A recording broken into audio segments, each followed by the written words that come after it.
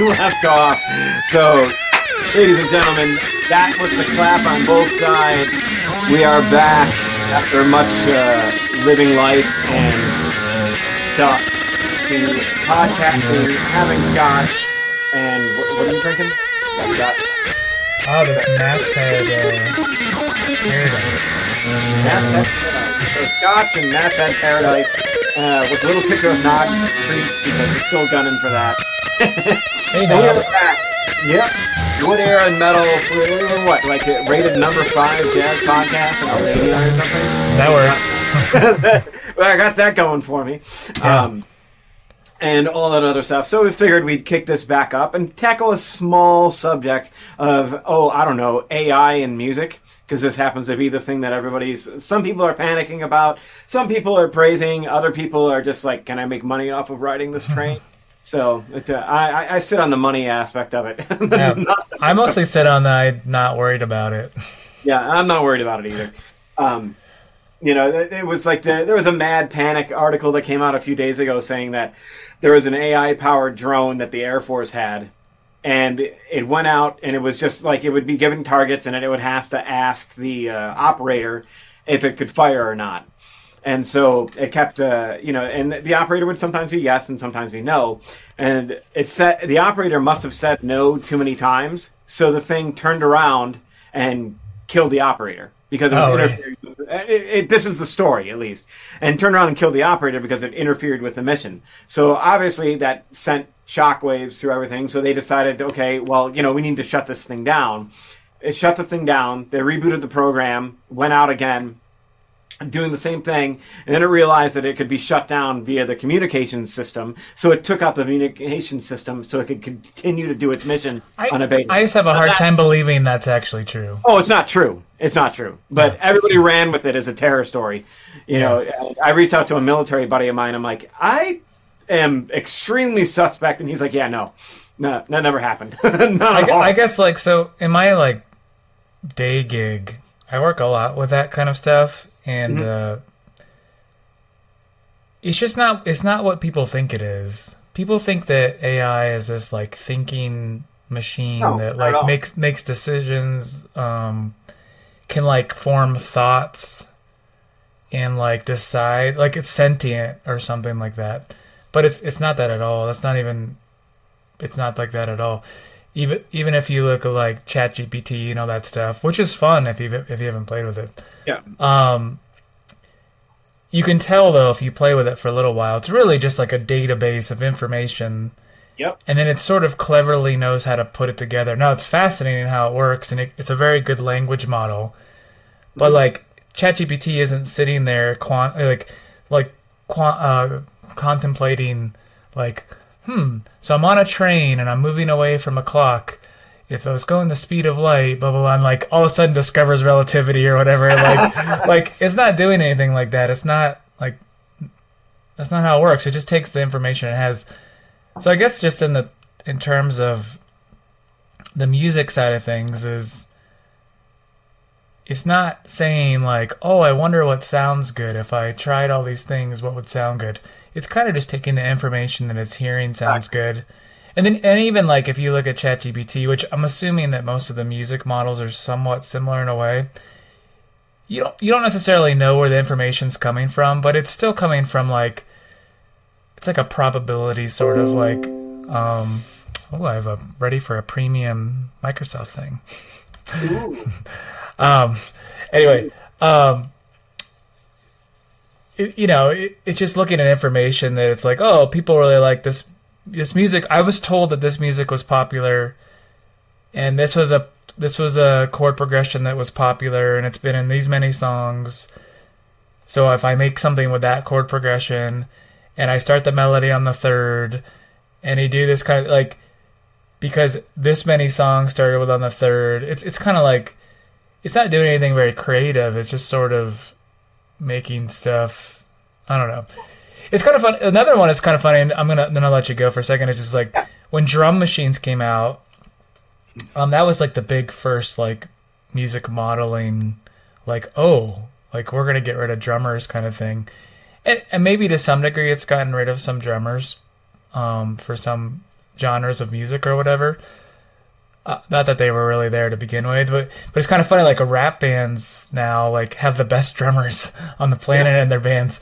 I mean, it's sort of this funny thing. So it's like, even though that's gotten really advanced and stuff like that, and I mean, and you pretty much have any groove you can think of, it's still not having a drummer. So I don't know. I guess in general, I'm not that worried about it. And I certainly don't think it's like coming after the modern jazz world or whatever. No, that's like, I remember dating myself on this one, but do you remember the 3DO? It was Is that a gaming? You said that Nintendo or something? No, it was It was by NEC, right? No, it wasn't by NEC. It was somebody else. Either way, it was like the first big 32-bit CD system. Whatever came out before PlayStation, but right around that time. And I was working at a gaming store at that time. Was it a TurboGrafx 16 though? Because that was like my jam. No, it was after that. Not the same company. NEC did TurboGrafx and SuperGrafx and the those ones. But anyways, there was a music program you could buy for the thing where it would make music up. And one of the guys came in. I didn't have one. I wasn't going to pay that much money for something like that. But he was like, it's actually, he's like, it doesn't have a lot of dynamics, but it does a decent job of coming up with something. If you just, and so in one sense, the AI and computer assistance in music was probably in its infancy back then, but it's exactly as you described it now, is where it's taking the information you're giving it and manipulating it within those parameters, which in one sense, that's music making to begin with. You're taking the information you want and putting it within a certain set of parameters and writing it out and or playing it and so on. Now, granted, that's like sitting down with a blank score and coming up with a 12-tone row type of thing and using that as a compositional device. And then there's, I guess you could almost say, if we're going to compare the two, the more human aspect of composition, where you're just doodling on your instrument and you're like, oh, that was kind of cool. And so you write it out and then you develop that idea. And that, I think, that's just not happening at any significant level, period, because that doesn't have the emotive interaction that happens when you're sitting with an instrument and you find something that kind of is like, oh, that's a kind of a cool idea, and then you start building it. Yeah. So I think you're completely right in, one, the panic's overblown, but we'll leave that to the side. But just talking about, like, because there was that song with Drake or whatever that came out, Drake and The Weeknd, that wasn't either of them. It was just an AI took both their voices together to make up a song. Sure. And it did it pretty dang convincingly. I was like, all right. Yeah, you see those things like Katy Perry sings Bohemian Rhapsody or whatever. Yeah. Exactly. Or my favorite thing is to watch, like, the presidents play video games, or it's got Trump and Biden and Obama, and even Ben Shapiro showed up in some of them. It's so damn funny. Have you seen somebody sent me the Arnold Schwarzenegger singing the Sound of Music? Yes. It's so good. So get to the chopper. But it's, so you're dealing with the fundamental things of somebody's taste, pulling all the information and telling it what to do. You don't have some computer sitting in a warehouse somewhere being like, oh, I'm just going to do this. At least not yet. God only knows. Yeah, in general, it's not creative, right? Like, that's the best part that it's missing. I mean, could it make derivative music that sounds that people like or whatever, and it'll end up being popular? I mean, it might. Well, absolutely, because that Drake song was like skyrocketing like crazy. Yeah. Because everybody thought, one, they thought it was legit, and two, it was that convincing. Which, to hop, let's play a little bit of the AI advocate thing. It's like the question is like, what is? It leads to the question of what is creativity. Like, what is the fundamental bottom line that makes something creative? Because in one sense, we're all writing stuff that's derivative from what we've heard. Sure. It's just the nature of it. You get exposed to it. There's certain tastes that you like. So those become a part of you. It's like when some stuff that I've been writing, I'm like, holy crap, that's me in my teenage years listening to U2. Or, that's me playing Doom. And so I remember with one track I did for something, my buddy was like, oh yeah, that totally sounds like Doom. And it kicked the wind out of my sails because I thought I came up with something really cool. And then I was like, oh no, that is like directly from Mick Gordon type of thing. Not the same, but like the same stylistically that there. So with those things out there, it all depends to a degree, broad brush, but it all depends on how you define what's truly creative. Because it's like when bands or students are tell me like, "Oh, my band just does something completely original," and it's like, no, you don't. You don't. Yeah, no, that's fair. Though I think, like you suggested, though, is it doesn't know what it sounds like, right? It doesn't have any frame of reference. It can only go by what somebody said sounded cool, or maybe it said, "Oh, I've noticed a lot of people think this little passage sounds cool," as a data point. But if you're just sitting by your guitar and you play something, you're like, "Oh, what's that?" Like it doesn't do that. It can't do that. Now, it might be derivative of something else, so maybe it could get there from some other direction. Well, in one sense, it's a derivative of the spectacle culture, if we're going to throw things back. Well, so I was going to say that the Drake thing or whatever, that's pure spectacle culture, I would assume. Yep. It's my semi-novice opinion now that I had like one like hour-long podcast. If you haven't listened to that one, you have to listen to Oh, that was like 3 hours, I thought. That was the Mark Worrell one is... It's like our greatest episode, probably. That one. Or at least in terms of like thought-provoking or whatever. Yeah, for sure. So I think that... But yeah, so that was popular, though, because it's a spectacle. It's like right now it's AI, so you're like, it's in the news, it's in the whatever. It's like, well, whatever, something was going to catch. Like, what song's first that's going to come out that somebody that's going to do, and it's just going to change everything. I think there's other tracks too. Oh, I think there's tons now. You can go on YouTube, and especially the ones that are like Taylor Swift sings Ice Ice Baby or something. Or whatever it is. All the cover tunes you wanted to hear, but didn't. And they're like not perfect, but they're pretty close, kind of thing. Yeah. And well, that's the thing. It's for the shits and giggles type of thing. It works great because you're like, that's entertaining. You know what's funny about this topic, and I don't mean to totally sidetrack, but I'd started a conversation on my Facebook page this week, and I would say like every month or two I do some very controversial thing that's going to make like half the people hate me. And this one was about and it just took off like crazy. I mean, there's hundreds of, I think there's like 100+ comments now, and it was about tribute bands in particular, like the ones that copy, like they want to look like, the Beatles. They talk like the Beatles. They like found conversations of the Beatles playing at Wembley Stadium, and they use that as their like things they say. Like, so it's like a whole, and then they make the stage the same. They use the same clothes, the same guitars, the same amps, the same whatever, And to me, that's like one of the grossest things in music. That was sort of my take. To me, that's the same as like, I'm going to make a movie and I'm going to call it Star Battle. And I'm going to literally take the exact Star Wars script. I'm going to take the same outfits that they used. I'm going to get people that look and act just like the same as the people that are in the movie. And I'm going to use the same music, but I'm going to like play it with a different orchestra or whatever. Like I'm going to do like everything the same.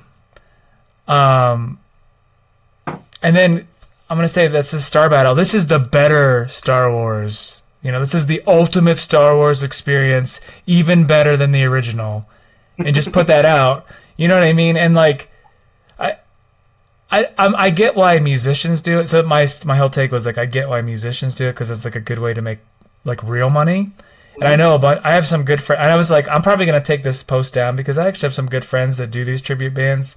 Why? And they make great money. I mean, they make like 6 figures plus. They're playing to 2,000 to 5,000 people a night. My problem is like, why do you want to see that?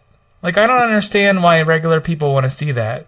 And so then I think about the AI thing, and it's like, well, maybe that's all. Like, it's just like, that's the ultimate copy. Like, I'm just going to copy Freddie Mercury, and I'm going to be like, what would it be like if Freddie Mercury, Jimmy Page, a Ringo Starr, and Keith Emerson were all in the same band, like, and I want that band. That's what I always wanted to hear, that all-star band or whatever.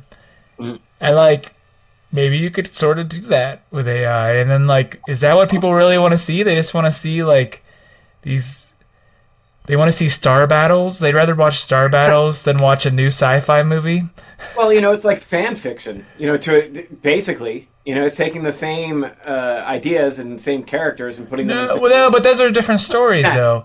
I would think it would be more or less like, I'm going to call myself Pennywise, and I'm going to write a bunch of Stephen King books, but I'm just going to write them. I'm going to write the same exact story, and I'm going to do it in my best Stephen King impression.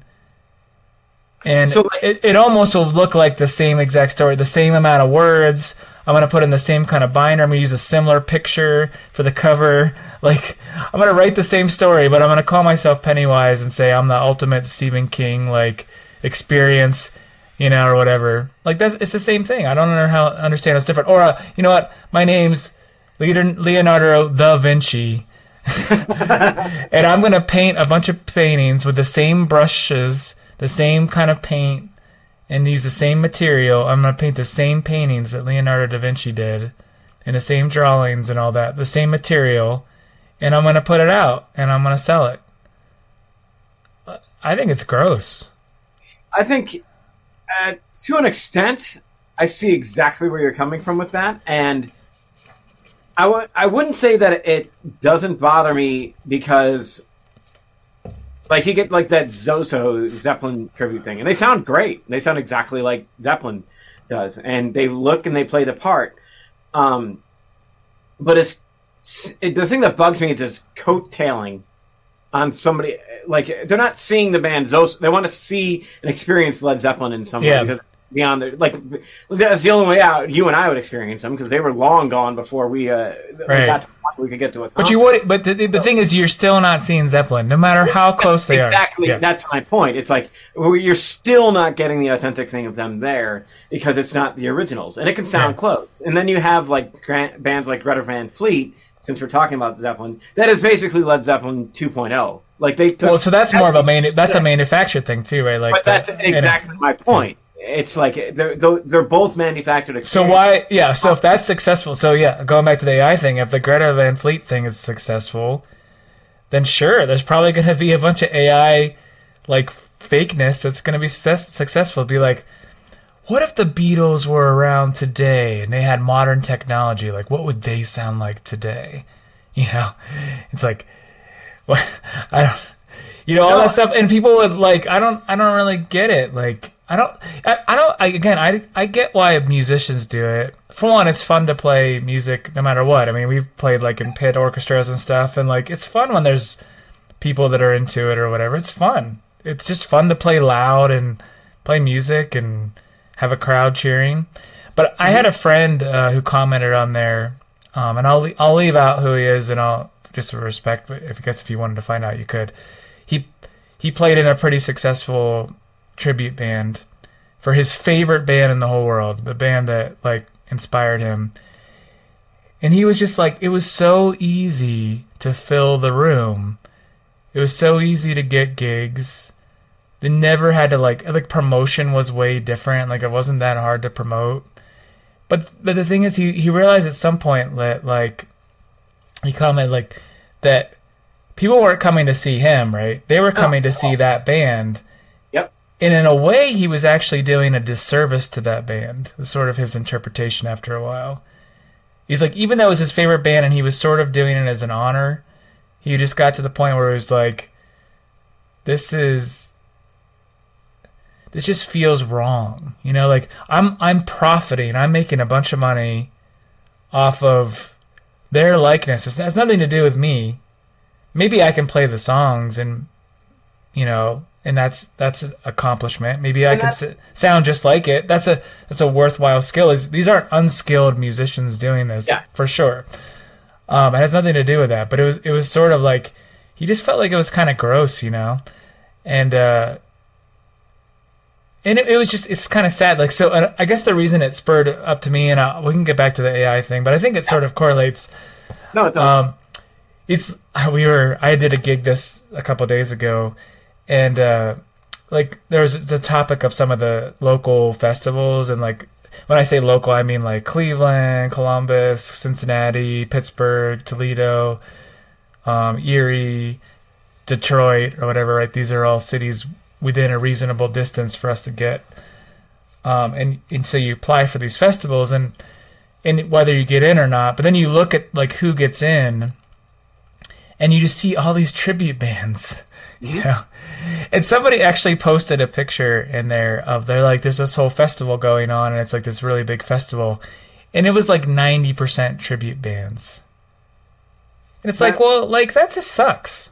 I think it sucks. That I agree with, because I think that the difference between covering it, I mean, obviously, there's a difference between covering a song and doing it in your own style, and then doing it exactly like the other guys did. Because that's not covering it. That's basically... Yeah. And I actually don't really have a problem with the cover band thing. Like, it's not my thing. I don't really like it that much. But I get it. It's like the traveling minstrel or whatever. Right? Like, this is like a human thing that's been going on forever. Somebody came with their lute, sang some popular songs that they knew, but they probably put their little own spin on it. Maybe added a couple verses to the song, you know, like all the time. Yeah, I mean, like that was just like that's human nature. That's just like how we roll. Yeah. And I think that's actually a really good thing. And whether or not I like all the songs they're playing or not, it's irrelevant. They're popular songs. People like to hear them. It's part of just the culture of like humanity and social experiment or whatever. That I have no real problem with it. I don't get why it's more popular than original bands, or like why you're seeking out to hear the songs you like, but whatever. I can kind of get it. It's the tribute. It's a tribute band thing that I'm like, it's not even really music. I feel like at a certain point, it's really just a spectacle. It's just it's a piece of entertainment. And it's funny. Somebody else comment. They're like, so many of those groups just play to tracks too. So they're just mimicking. Oh my God! They're just mimicking like the thing and just dressing like it, and it's like, well, so that's what you like. That's what you want to see. Like that's what like. I mean, I know some of these guys are. I mean, they literally are making like multiple six-figure whatever, and touring around, making good money, playing to, let's just say 1,500 to 5,000 or 6,000 people, playing these festivals to 10,000, 20,000 people. Making, 50 to 100 grand on those gigs or whatever. You're like, I don't understand the appeal to it. But back to the AI thing, it's like, well, if that's successful, geez, the AI thing's probably going to really take off. Maybe they're right. Maybe they should worry. Maybe the tribute bands should worry because they're going to get replaced by AI. Who knows? I don't know. It's like we'll make a holographic image of Freddie Mercury. Freddie Mercury. Oh, so the Zappa. Did you ever hear about the Zappa thing? No. Okay, so this is I'm going to try to shorten a very long story down. So there's 4 Zappa kids, right? There's Dweezil, Ahmet, Moon Unit, and Diva, right? So then it got split between. Well, first off, Dweezil is like a guitar player, great guitar player. He's been doing this Zappa Plays Zappa tour for 10 plus years or whatever, and it really just like spent like a ton of time like really learning his dad's songs, and even like learn all these solos and stuff. Like he really like spent a lot of time to learn it. He's a fantastic musician, right? So he goes and tours with this group, but he had this agreement with his mom who like anyway, she like was like, well, all the merch sales that you get from Zappa, because it's the Zappa name, you have to give 50% or whatever to the Zappa Family Trust. And he was like, yeah, that's fair or whatever. But then I guess he like never got paid for any of it. He had to like give all the money and they never paid him back. But then when his mom died, then Ahmet and Diva took over, and like they got the majority of the estate, and Dweezil and Moon Unit didn't get the rest, right? Like they're outvoted in the Zappa Family Trust. And then it was like Dweezil couldn't use the name Zappa or something like that in his like thing. I even though it's all that stuff. Yeah. But anyway, so long story short though, then so Dweezil had to like change his whole thing or whatever. But then the Zappa Family Trust put together a band, and like we're using like a Frank holograph or something to like play in the band. Oh, jeez. So like, I don't know how it turned out, but there's actually really good, like Mike Keneally's in it, and like there's like really great musicians in it. So there's a lot of, I don't know what, it's hard to feel out the drama there, but I guess the point that I was trying to make is like, here's like holographic, whatever. If you can do that with Frank, now imagine adding AI to it. You can have him say whatever you want. Yeah, well, they already did that with Michael Jackson too. Yeah, the holographic Michael Jackson. Yeah, and that was like 15 years ago, probably, right? Oh, I don't know. I don't think. No, I was out of college by then, so definitely not that long. Maybe not. But regardless, the same point applies with that. Is that that is just basically just holding on to the coattails of a family name to pull in more cash. And I don't like. I'm more comfortable with it when it's the kids doing it because that's them. They grew up. It's their dad that's done. Yeah. I agree. So it's like that's fine because it's literally in your blood. But when it's Joe Schmo and they just basically do the exact same thing, and they're taking off doing the tribute thing, and your old man is dead, and you're not seeing a dime from something else, though there could be something there. I could see where that would royally piss me off. I'd be like, what the hell, man? Let's split it 50-50 because trust me, you guys wouldn't be on stage with that draw without that name on it. Yeah.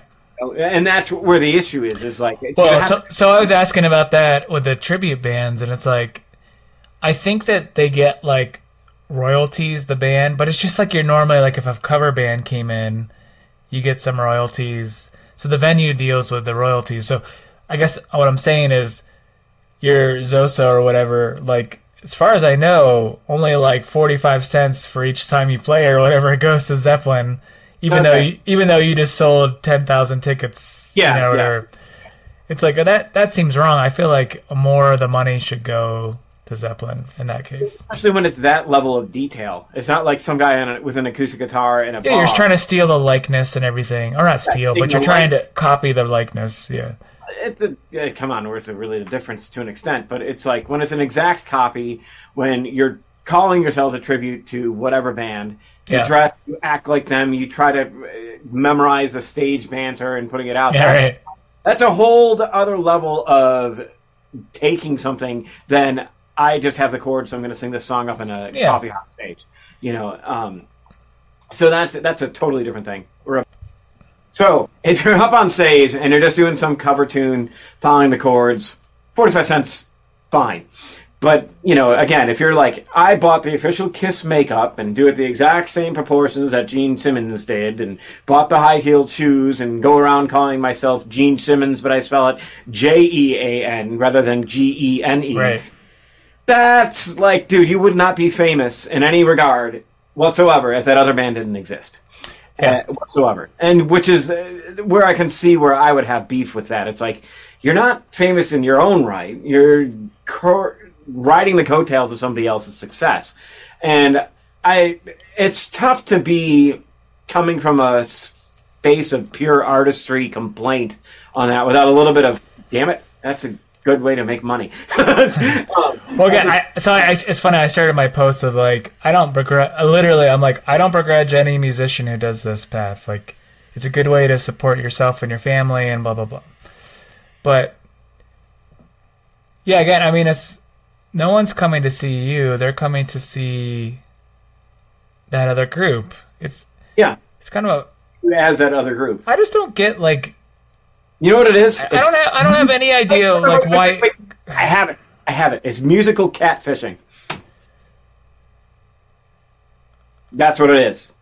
Okay, now that everybody hates me. I don't get the appeal. So one of the things that came up in the conversation on there was, an orchestra is just a Beethoven thing or whatever. Right? Yeah, the cover, that whole cover man. And thing. I was like, well, I guess I don't see it the same way. One, there's so much interpretation in classical music, and intentionally so. Mm-hmm. Or there should be. There's sort of a bad trend on that front, but we'll ignore that topic for right now.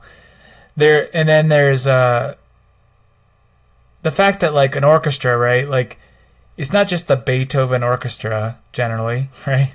It's like they play the Fifth and they probably play like Brahms or something else that day, and then the next week they play Tchaikovsky and Mahler or whatever, right? Like, they're not, and then like the conductor doesn't dress up like Beethoven when it's not at all. Beethoven week, and then you can listen to the same piece by different conductors, and sometimes it can be pretty darn different between, totally. Totally. So, and somewhat intentionally so, like, and one might be literally like 10 minutes longer than the other version or whatever. Mm-hmm. So I don't feel like it's the same. I mean, certainly there's an angle there that's similar, but that's not really the intent of the classical music. The classical music orchestra, right, is trying to present music in the best way they can, in the best interpretation of their musical abilities or whatever that they can. But it would be fair to say that it's not like the oboist makes any decisions in that regard, right? It's purely the conductor's sort of thing. 99.9%. Yeah. Absolutely. So it's really the conductor's interpretation, and I think that's fair. So another argument that I saw was that, well, there's a lot of musicians who are pretty good, but they can't write anything, and they don't, or they're not very good at writing, and they don't have their own groups or whatever, and they're not particularly original. So they, it's a good fit for them to play in tribute bands or the orchestra or whatever, because they're not necessarily creative in that respect, but very proficient at the instrument. And I think that's a fair assessment too. But again, I don't see those things the same. I just don't. I really honestly feel like it's the same thing to see a tribute band as it is to go see Star Battles. I mean, it's like you're not even trying to be different. And people say, "Well, I've seen multiple Beatles tribute bands, and they didn't sound the same, and some were good and some were bad." But that wasn't. That's just like a human thing. Like that. Would it still be okay for me to make Star Battles with all my friends, and I put the people that look the most like the people from the original movie in those roles? And maybe none of us are actors. We're not any good at it. And maybe we don't play. Maybe I would even record all the instruments myself.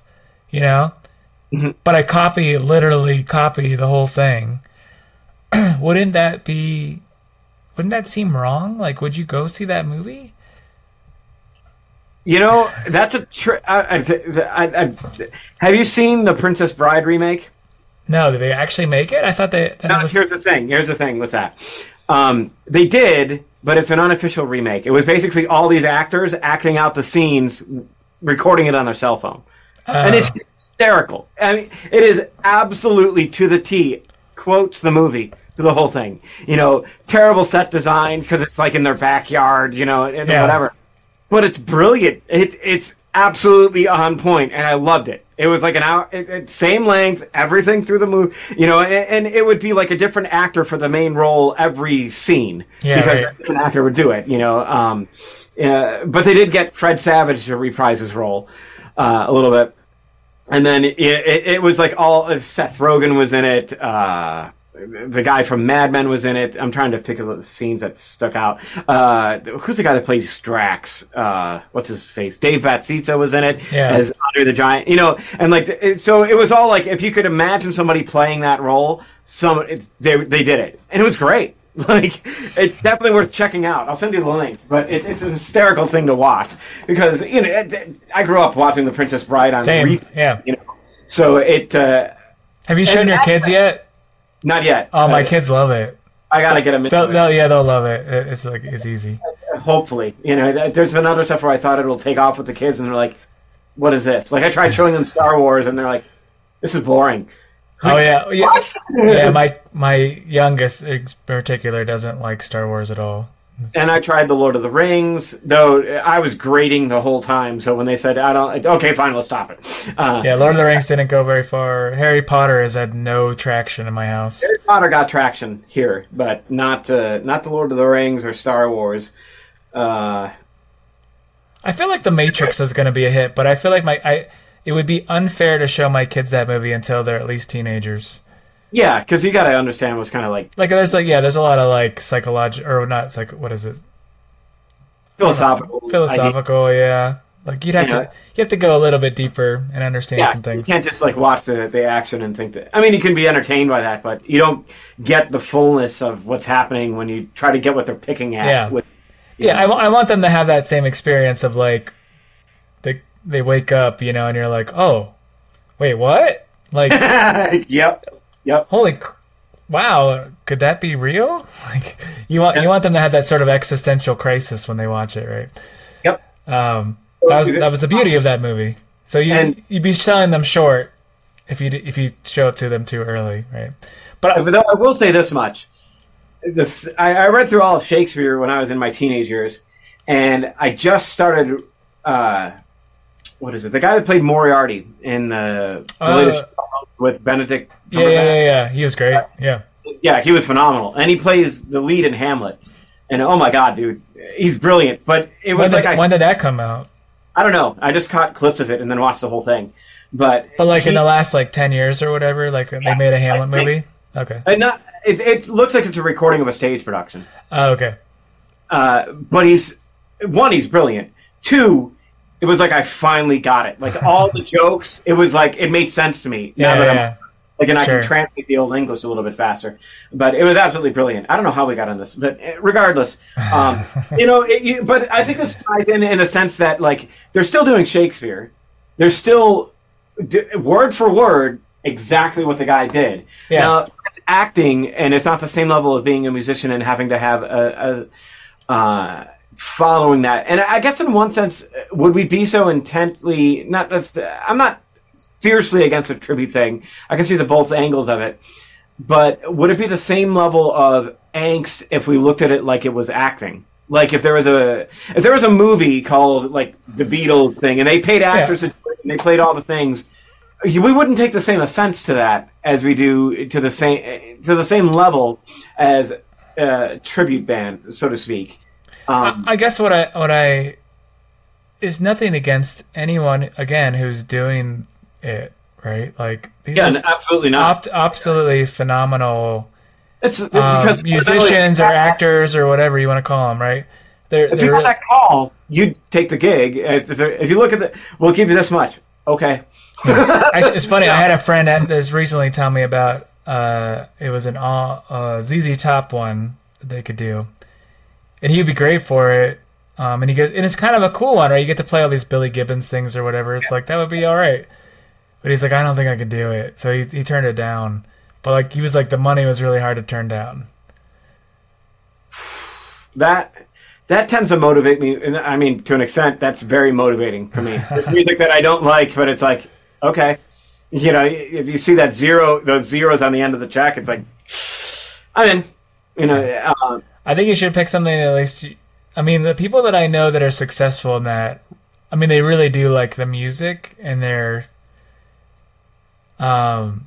Maybe they feel weird about it, but it's like some of their favorite groups. So, I would suggest if you did that, I wouldn't be like, oh, you know what, I could do a Bonnie Raitt one if you don't really listen to Bonnie Raitt, like. Exactly. But maybe if it was like U2 or something, like I know you like U2 or Coldplay or whatever, those kind of groups that you've liked in the past. You'd be like, oh, I've learned a lot of those songs, and I could probably like really work that up. Yeah. The funny thing is like it. And like I could probably grow a goatee or whatever and wear a beanie. I'd have to shave my head though. Well, if you wear it, you can get away with the beanie thing, right? Oh yeah, absolutely. Maybe I'd try to shave the sides of my head, just keep the hair on the top, type of thing. Get some Vox AC30s, or isn't that what he used? I don't know. Anyway. Yeah, that's exactly what he used. Oh man, did you ever? On that note, did you ever? Speaking of tribute stuff, here's the interesting thing: the latest album by U2 with that called "Songs of Surrender." Haven't heard it. They remade like all the hits off of all their albums. Okay. It's awful. It is terrible. Like, and I was like a huge U2 fan. I'm not so much anymore. I enjoy the music, but I'm not like gotta have everything. And I was like, all right, well, I'll check it out. And I was like, I had to stop. So I'm like, how do you screw this up so bad? Like, it sounded to me, it was like it was a U2 cover band of old guys with a lot of money that bought great equipment that just wanted to play somewhere in a coffee house and kind of like got together and did it. And it's but Adam. Have you heard St. Louis's own U3, the number one U2 experience in the world? Even better than the original. Even better than the real thing. Yeah, there you go. Exactly. Dang it. You missed that shot. I missed it. At least I was here to pick it up. But yeah, it's like... now I'm going to have that song in my head the rest of the night. Thanks. Yeah, it's great. Just play it back. But don't do the new version of it. But it's worth giving a listen to see how long you can make it through it. Like, I did, 4 tracks, and I did, some of the songs that I loved, and I'm like, oh, God, no. No. Get me the old stuff. And the funny thing is I just thought I was being unbelievably pretentious, like I kind of am. And then I saw the reviews, and everybody's like, no, this was a bad idea. This was not something that should have been made public. It's like, no, it just... Yeah, but they probably still sold, 10 million copies or whatever. I mean, at least this time you had the option to listen to it or not. Rather, when they came out with I forget what album it was, but Apple put it on all. Oh, right, yeah. That was like, I like you too, but I also like my decision-making abilities. So you done messed up there, AA Ron. So I'll give them credit that they've always tried to be somewhat on the forefront of technology. Yeah, absolutely. But they didn't play the old rockstar card. Nope. They continually developed themselves when they decided to develop themselves. This Songs of Surrender was a retardation of their musical movement. It's a cash in. Do they still own their songs, or do they sell it to one of those things? No, they still own their songs, and they're actually doing a residency in Vegas. They should just sell them at this point. But that's another thing that's a bit of a thing that goes in with the tribute type of thing. Selling those songs is basically enabling all that type of tribute thing and covers and no real pushing forward of the musical ideas, because the main reason people are buying them is to cash in on the replays. It's not like we're buying this outside of just a monetary investment. It's I know.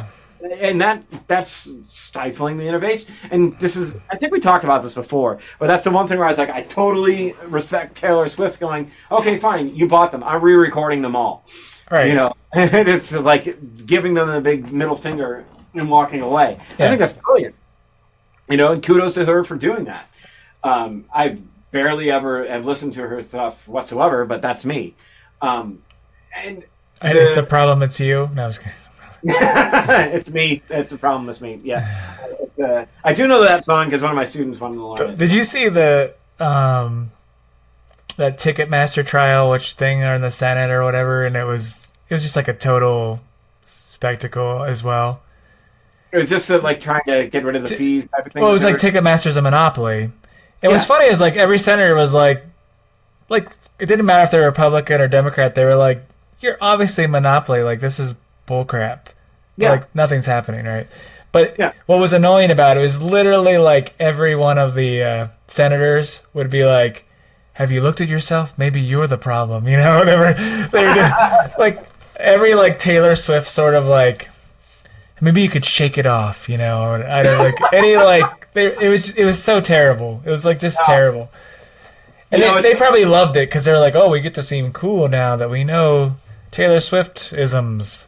Does Taylor Swift use the internet on my phone? Does that make it's like watching senators talk about technology is just as much as my mom can't use technology to save her life, she's clearly more capable. All the Twitter trials and Facebook trials and stuff. It's always you sit there oh my God! At least have your staffer fill you in on something basic. Yeah.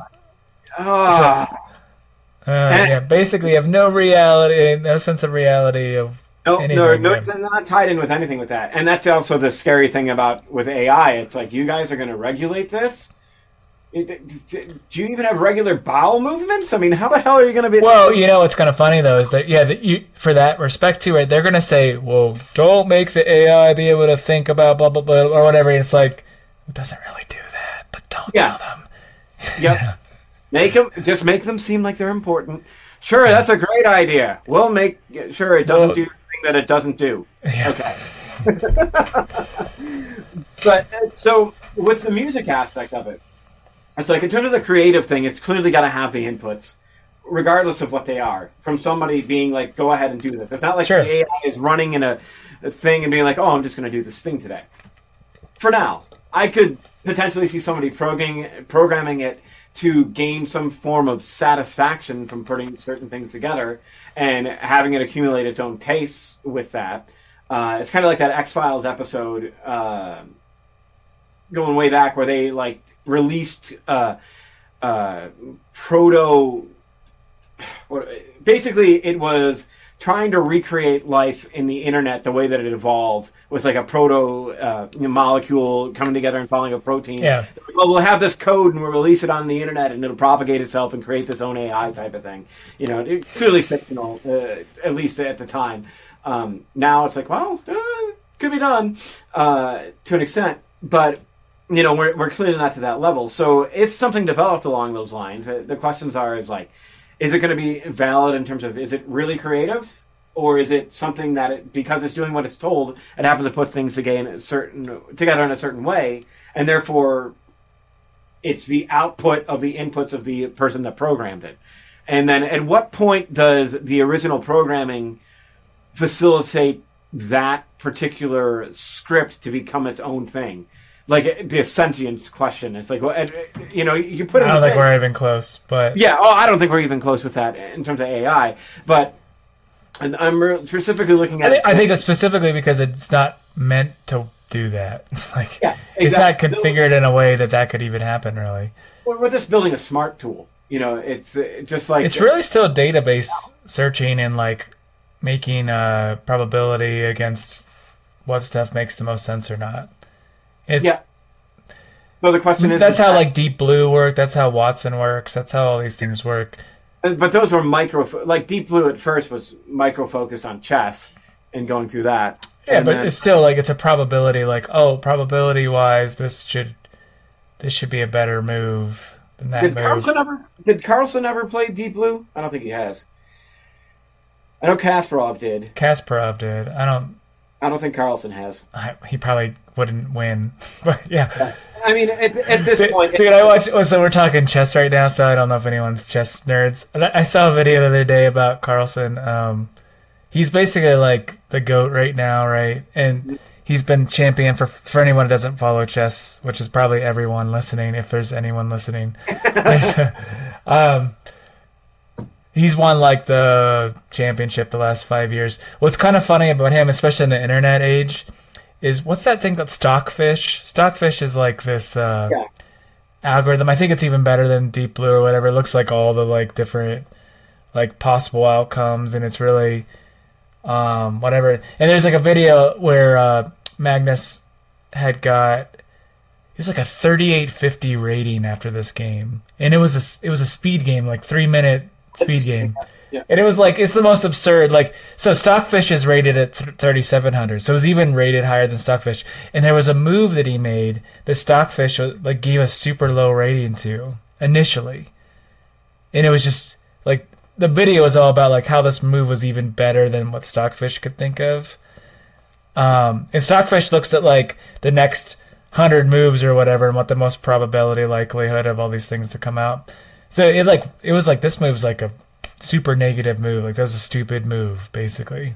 But Magnus had done this while he's like chatting with his buddies, like eating cereal or whatever, in the speed chess thing, and he makes this move that like stumped Stockfish. And at the end of the game review or whatever, it was like 3850 was his rating at the end of the game. It's insane. So it's one of those like. That's what AI doesn't do, right? It doesn't have instinct. So that was obviously an instinct move from Magnus. I think they said he looked at it for like 20 seconds, but it was still like, there's no way he calculated every possible scenario. Yeah, That was the underlying But thing. he sort of saw something else, right? Like he saw it develop in his head, and he was able to like quickly get to that, like, oh, this is gonna work. I think if this works, if this person doesn't do this other thing or whatever. I don't know. It's fascinating to think about. So that's like an instinct, which is like the thought of your. It's like your conscious thought could have never done it, but your unconscious thought does it, right? Yep. And that's a lot of music. That's what I was going to say. That's a lot of music. That's where it's like, if you take the chord progression for Creep, normally you wouldn't do something like that. You just wouldn't put it in that particular order, but it worked for them, and it had that emotive value, and it stuck. If you're just putting things together in a, for lack of better terms, in a robotic way because it happens to be formulaic, you miss the potential emotive thing with that. So, and that ends up being a dead end. It just goes doop, and it sure, it can sound okay, but you don't get the emotional drive that new chord that you pulled out of your butt. It happened to be like, oh, that was a mistake, but that actually kind of works, and go with it. Right. And with the Carlson thing, it's like, and that's the difference between a composer and a computer doing it. A computer will, like the chess computers, look at like 6 billion possibilities. Yeah, right. Action. And Magnus is thinking of 3 because he knows the rest of them aren't valid because like these aren't. He did some homework, and there's so much like interesting things. I was thinking it's kind of like ear training is a funny thing in music because we spend all this time like understanding intervals and hearing chords and be able to like write it down and all that stuff. But like on the bandstand, especially as an improvising musician, there's a lot of times where I hear something and I just play it back. I don't think intervals. I don't think chords, but I can play it back like just instantly without even thinking about it. It's very natural, and I'm not thinking about intervals. Not thinking about where it is in the chord. I'm not thinking about how it is in the harmony. I'm not thinking about. There's not enough time for that. There's no time at all for that. So there's sort of like this built-in like thing in the back of my head that hears it and is like, oh, it's that. But I could never consciously do that in real time. It's not even possible. Yes. Yep. And so how do you quantify that stuff? So the AI is not doing that, and it's probably not processing it, even though it's that fast. Even how are you going to be able to do that at an artificial level? Because that's exactly what Jack. When I was getting lessons from Jack Shant, he said he's like, you start with the analytical stuff up here in the front of your brain, and you're thinking about it all, and then the sound and the way that the harmony functions together quickly becomes, or through practice becomes second nature, and it becomes an instinctual thing. So where you don't even think about, well, I'm going to play this particular scale over this. You just do it. Because it's how you've heard it and how you've drilled it, and it seems like it. Yeah, you shouldn't when you're improvising. You shouldn't be thinking like, oh, this is C major scale, or this is Dorian, or this is this chord. Yeah, exactly. I never think that way outside of when I'm distinctly practicing. And I'm watching the harmony. That's the goal. I mean, it's hard not to. Occasionally, you go there, you're like, oh, what key was this in again? But like, hopefully, you could let that go when you're playing, and then. Yeah, it's gonna probably sound like crap for a while until you can like figure out how it's supposed to work. Do it. Yeah. Nobody comes out sounding great to start. Did you ever see? There's that Victor Wooten video that goes around, and he's like, "Music theory is easy." Oh, shut up! no, it's not. But I get what he's saying. No, it wasn't that one. It was the there's like this groove playing, and he's like, boom. He's like, now listen, folks. Every note is gonna sound good. Like, this is how we should teach music. We shouldn't be teaching, like, this is the right key or bad key or whatever. And he's like, I don't have perfect pitch. There's a groove going on. I don't know what note it is. He's like, oh, I could find it, but, like, he's like, let me just show you. And so he just plays, like, da-dum, da-dum, da-dum, da-dum, da-dum, da-dum, da-dum, da-dum, da-dum, da-dum, da-dum, like, kind of plays up the scale, and he's just like, look, like, any note will work. Because of this groove and how it goes against this thing. But that's a whole other thing.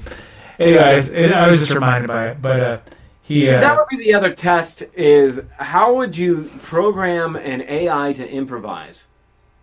Have you ever listened to Band in the Box? No. So Band in the Box is this tool that jazz musicians not so much anymore because there's the iReal book. Yeah. But you can still buy it, and I guess it's getting better. It's kind of like Finale, like it's like these. Takes 8,000 years to get like a minor update, even though there's new updates all the time. Like it doesn't really get any better from version to version, but you still pay the extra $200 for it. Anyway, Band in the Box, it will do like improvised solos from the computer, and they're really bad. Like really, really bad.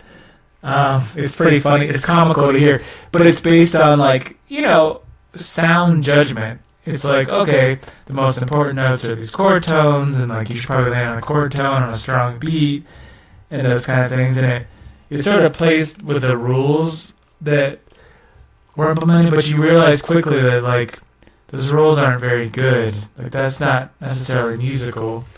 Yeah. Like music theory should always follow music, not the other way around, and it's sort of. It always has, though. That's the thing that everybody, I think, is a big thing. Well, it has, but it isn't in a way. Like that, it's a problem with jazz education in particular right now. Maybe less so with classical, but it's sort of hard to compare with classical because it's a different beast. Because people are mostly playing pieces that are quite old at this point. Or there's sort of like this delineation, like I'm a performer and I'm a composer, right? There's a pretty big gap there. But in jazz, there's a lot of like, you're sort of doing all of those things. Mm-hmm. But maybe not to the same degree. But regardless, the way to teach it in college, it's been sort of broken because that's not what jazz was ever really about. So it's like, let's make this system that you follow to learn how to improvise. So here's the bebop scale, and here's how you could apply it, and here's the chord scale theory and stuff like that. And this is like the Berkeley, what do I want to call it? It's the Berkeley curse or something like that happened. that now everybody uses these systems instead of, they didn't really learn it the right way in a way. We could argue about that another time, but yeah. So then you start applying those rules to it, and you get this sort of really stagnant kind of jazz improv. It goes back to the whole thing of the cookie cutter guitar players. Yeah, that technical skills out the butt, but if you played them all and switched between them, I wouldn't be able to tell which one's which. Sure, it's to an extent. There's obviously standouts, but. And maybe that's also because part of I remember when I was getting my master's degree, the comps, they handed me a sheet of paper and said, okay, who wrote what time period, who wrote it, and what's the name? Which was like, holy huge swaths. I got something by Haydn. I didn't get the piece right, but I got the composer right with that. But that's like, thousands upon thousands of pieces. Good luck. Yeah, right. But you can tell stylistically, usually, composer-wise. Like, that's something that I've noticed because I love my car. I hate the fact that the radio comes on when I turn it on. I just want it to go right to my phone. I don't care. I never listen to the radio. So I just turn it to the classical station just to have something. And it's at a point now where it's like the car turns on. I'm like, oh, that's Mozart's this. And boop, oh, look, I'm right. Cool. Because, the radio will display it comes on the display what the radio is playing. I'm like, oh. All that paid off. Yay, useless skill. I'm highly specialized in something that will never save somebody. But okay. Yeah. It's still fun. Sure.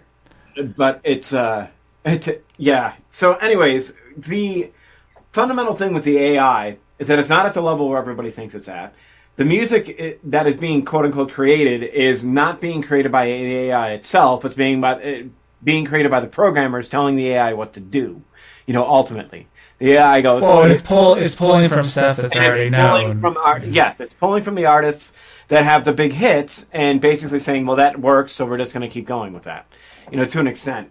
Granted, for full disclosure, I haven't listened to that Drake song, or Drake Weekend smash up through the whole thing. It's like, that sounds like it. Okay, moving on.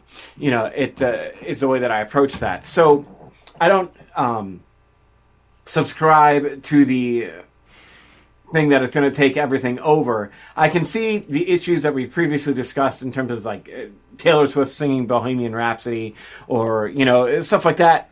The entertainment and spectacle value is huge. So clearly there's going to be a burst of that once it becomes accessible to everybody, everyday people. They're just going to be like, what if, you know, Madonna sang the Pie Jesu by Foray? You know, God, no, but okay, whatever. But it's just one of those things that you can just do just for fun, for the full entertainment, and that's honestly where things could take off, because that's the way some stuff has happened. It's just been some guy in his basement. So okay, here's a question. Let's say you have MC Hammer do Walk by Pantera, right? Like that video goes viral. Who gets paid for that? Does Pantera get paid for it because their song, or does MC Hammer get paid for it because he's the performer? Like, how does that? Where do you do with the rights distribution with that? Yeah, I don't know. I'm not really sure. We'll leave that for the lawyers. That'll probably be AI, and we can let them argue about it. There was a case with some lawyer that just used an AI to argue his case, and the AI cited cases that never existed. Like, I heard about that. Yeah, it's like, I think we're far away from Skynet, but that right there, that's a problem. I'm pretty sure he got like disbarred and stuff too. You know, that aspect of it is still ongoing. Like they're pushing it, and he's like being like, I didn't know, and it's like, well, you should know. It's your job to know, yeah. Yeah, that would be like, man. Not to sidetrack. I know we're running a little out of time on this thing. We should probably wrap things up a little bit too. But we've been going for a while. I did a jury duty thing. I don't know if we talked about that, but like one of the things I realized specifically was don't trust your lawyer to take care of you. No. I mean, you've got to do a lot of work on your own. So if you ever something happens to you, either way, by the way, not the defendant versus prosecution, like in this particular case, the prosecution just blew it, in my opinion. They could have just done a few things that would have been enough to like maybe sway the case, but they left so much reasonable doubt that it was like, really, you didn't like think that we would be interested in this particular information, and there was no way to ask for it or anything like that. Yeah. So I was like, certainly the person who was on that side would have been like, why don't you have that? You know. So just assume, regardless if you're in a trial somehow, that you could not trust your lawyer, no matter how good they are or not. You should spend a lot of time and effort. It's human fallibility. The simplest thing is like, you're going to fail yourself, but if you're hiring somebody to do a job, you better like just assume that like the people you're working. I mean, unless you're like a zillionaire and you can buy like the highest, best law firm ever. That's even those really, guys work on a team. Like it's not like they probably have some kind of like pride, like we have to win or whatever. But like if you're like a local whatever crappy court, like these people are not like the top of the class lawyers or whatever, right? You're not probably not affording that person. So you're affording the person that like they got past the bar or whatever, and they're probably pretty smart. But like it's a job. They like to go do other things. Like they have other hobbies they're interested in. Like they're not like just obsessed with the law or whatever. Like they're human. So you got to help them out a little bit. What is it? They need to be Gareth Cootstory, the maritime lawyer. I don't even know what that means. Arrested Development. Oh, blah blah blah. And Bob Law. Yeah. Bob Law, Lob's Law. God, it was so good. So good. Disappointing it's gone. Anyway, so thank you all for joining us on this refresh of Wood, Air, and Metal. We'll try to get more of these out now that life has gotten some... Yeah, it's summertime. Summertime. Yeah, where it's hot as hell and I'm still wearing a sweatshirt. It has not rained here in like 3 weeks, so everybody's grass is dead too. So it's fun. Which is nice for me not having to cut it. Yeah, word. Amen to that. I can practice more. Yeah. All right. So we'll see you all in the next one. Peace.